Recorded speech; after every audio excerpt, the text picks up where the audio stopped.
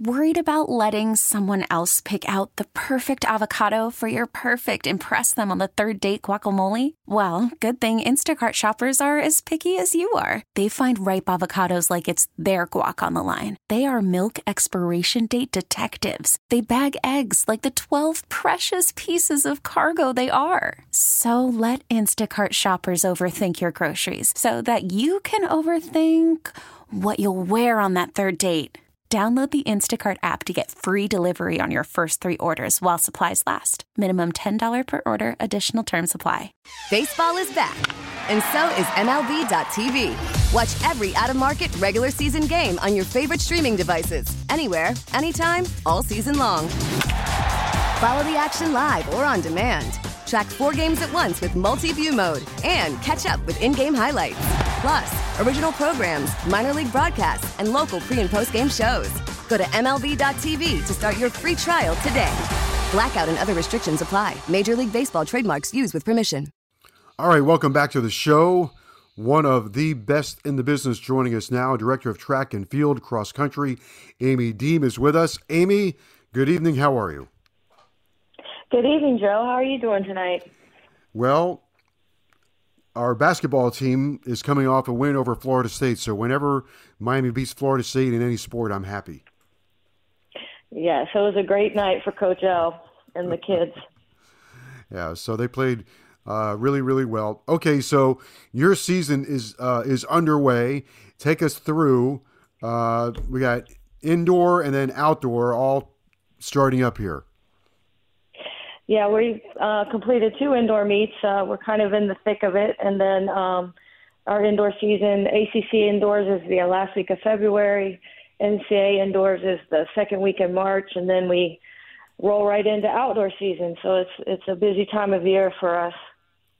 You were in Louisville, and then you were in Texas, in Lubbock, Texas. What has you excited about your teams this year, both on the men's and the women's side?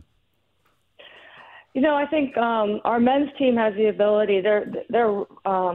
We're not extremely deep, but we have a lot of talent, and I think we're going to do some really great things. We've got some leadership with one of the top weight throwers in the country. We also have one of the top triple jump long jumpers in the country. We just had a young man start school this week, a transfer decathlete who's going to be really good for us. Came in from Portugal. And then we have a young man doing really well in the 110 hurdles. We've got a really good core of men, and that has us super excited because, just building the men's program has been, it's been challenging but fun, and just to see these guys really start to step up and have success and at the same level or, sometimes even better than the women, it's been really exciting for us.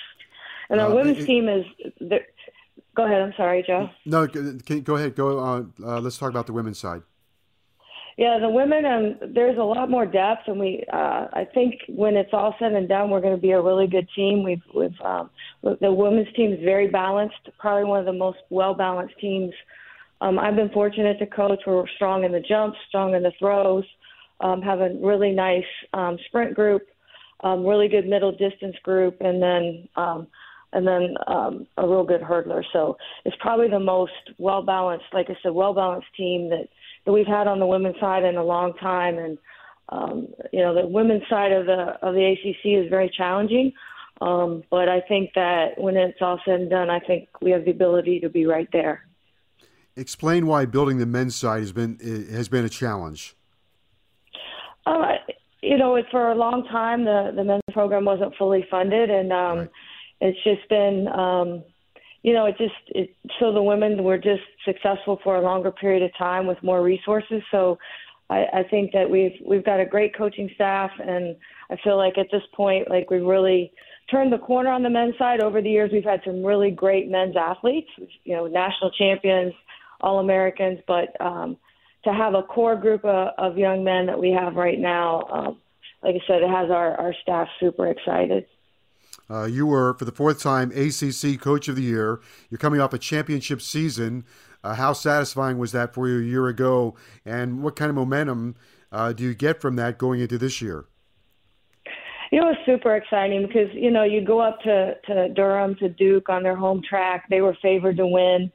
I don't think anybody expected it. So, except for us, our kids were really fired up, and they went in. We had great leadership, and they went in and they wanted to win that thing, and they started hot, and they just kept it going through the weekend. So, and I think we lost a really good thrower and a good sprinter, but the core of the team is back, and I think that gave them a lot of confidence going into this season. So I think we're better, and I think we're deeper this year. We just have to put it together. Can you explain also, because I would think it's a little bit different, but maybe explain recruiting strategy for track and field at the University of Miami? We've been it's right now it's a mix of we've been very fortunate even prior to the portal of having a lot of success with the transfer athletes that we've gotten, and we've been fortunate to have more transfer in than transfer out. So if you look at even Michelle Avali, who was our national champion, she was a transfer even before it became more popular like it is right now.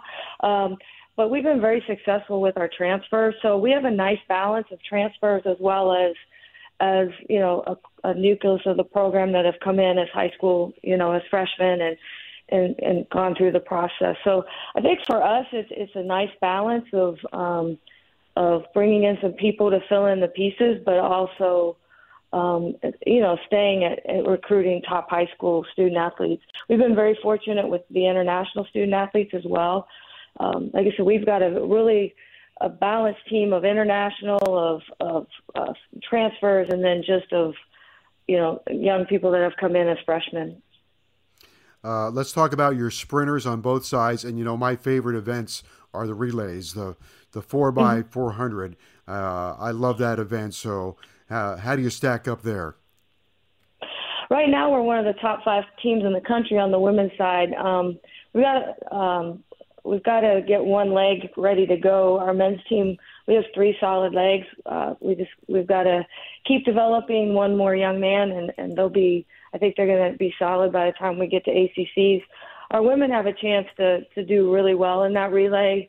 Like I said, we're top 5 right now, and I don't think I've put the best 4 on the track yet. So I think, like I said, I think February is a big month for us, and we go to a big meet out in New Mexico, and then finish the regular season at Clemson, and those 2 meets are going to have a lot of the top teams in the country, and I really feel like that's going to be where we kind of set ourselves up to be successful at ACCs at the end of the month.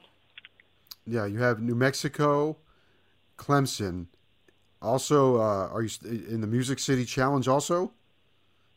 Yes, we're sending our distance group out to Nashville to a big distance meet out there, but the majority of the team will be at Clemson, yes. All right, I got you.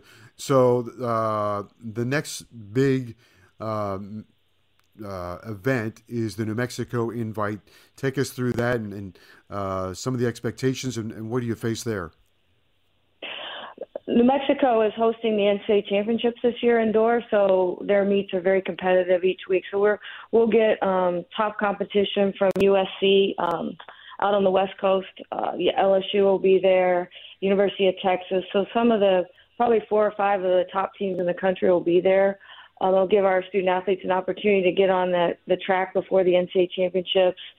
It really that meet is really where we're gearing to qualify for the NCAA championships and just put ourselves in a position, a really good position to get as many people to the NCAA meet as possible. ACC or in Louisville, did it help that you've already been there? Yeah, we always try to run indoors. A little bit tricky just in the facility. The tracks are a little bit different. They're not all the same. So to be able to compete on the tracks that championships are going to be held I always feel is a competitive advantage for our student athletes. So we always try to compete at those facilities before we go there for championships. I would say along those lines, this might be crazy to ask, but we are an outdoor community, right? South Florida. Mm-hmm. So yes. What kind of adjustment is it for your athletes to go indoors? A A lot of the student athletes that we recruit have indoor experience, especially the young people we recruit from the Northeast. Sometimes there's a little bit of a struggle with especially the Florida kids who've never experienced running on a 200-meter bank track. Yeah. But Gainesville, the city of Gainesville, actually just built a indoor facility for the community. It's not affiliated with the University of Florida. So that's going to be a great advantage for the young people, the age group kids in the state of Florida, to be able to experience indoor track before they go to college. Yeah, great answer. How do you get good at indoor? Recruit those that run indoors. Like Coach L said, exactly, how do you get right? how do you get good at 3-point shooting? Recruit Nigel Pack, a good 3-point shooter. Right. Well, track and field, they took a simple sport, right? Jump far, who jumps the farthest, who runs the fastest, and they do make it a little bit complicated at times. Yeah. Later in the spring, before we let you go, this is a staple event at the University of Miami. You have the Hurricane Invitational in March, so the middle of March, but that's always a big deal for the University of Miami track and field program. Yeah, we have a very competitive outdoor schedule this year. We compete at home. We have, I think, LSU and Purdue. My mind's not quite there yet, but I believe we have LSU, Purdue, and several other teams that'll be in that first outdoor meet, which is actually spring break at the University of Miami. And then the following weekend, we have a one-day invitational. Then we finish up the second week of April with our Hurricane alumni meet. So we have a very good competitive home schedule, and hope a lot of people in the community will come out and support our young people. Also, before we wrap this up, you were coaching both men and women, and you have for I don't know how many years now. But how do you divide up your attention on the track day to day?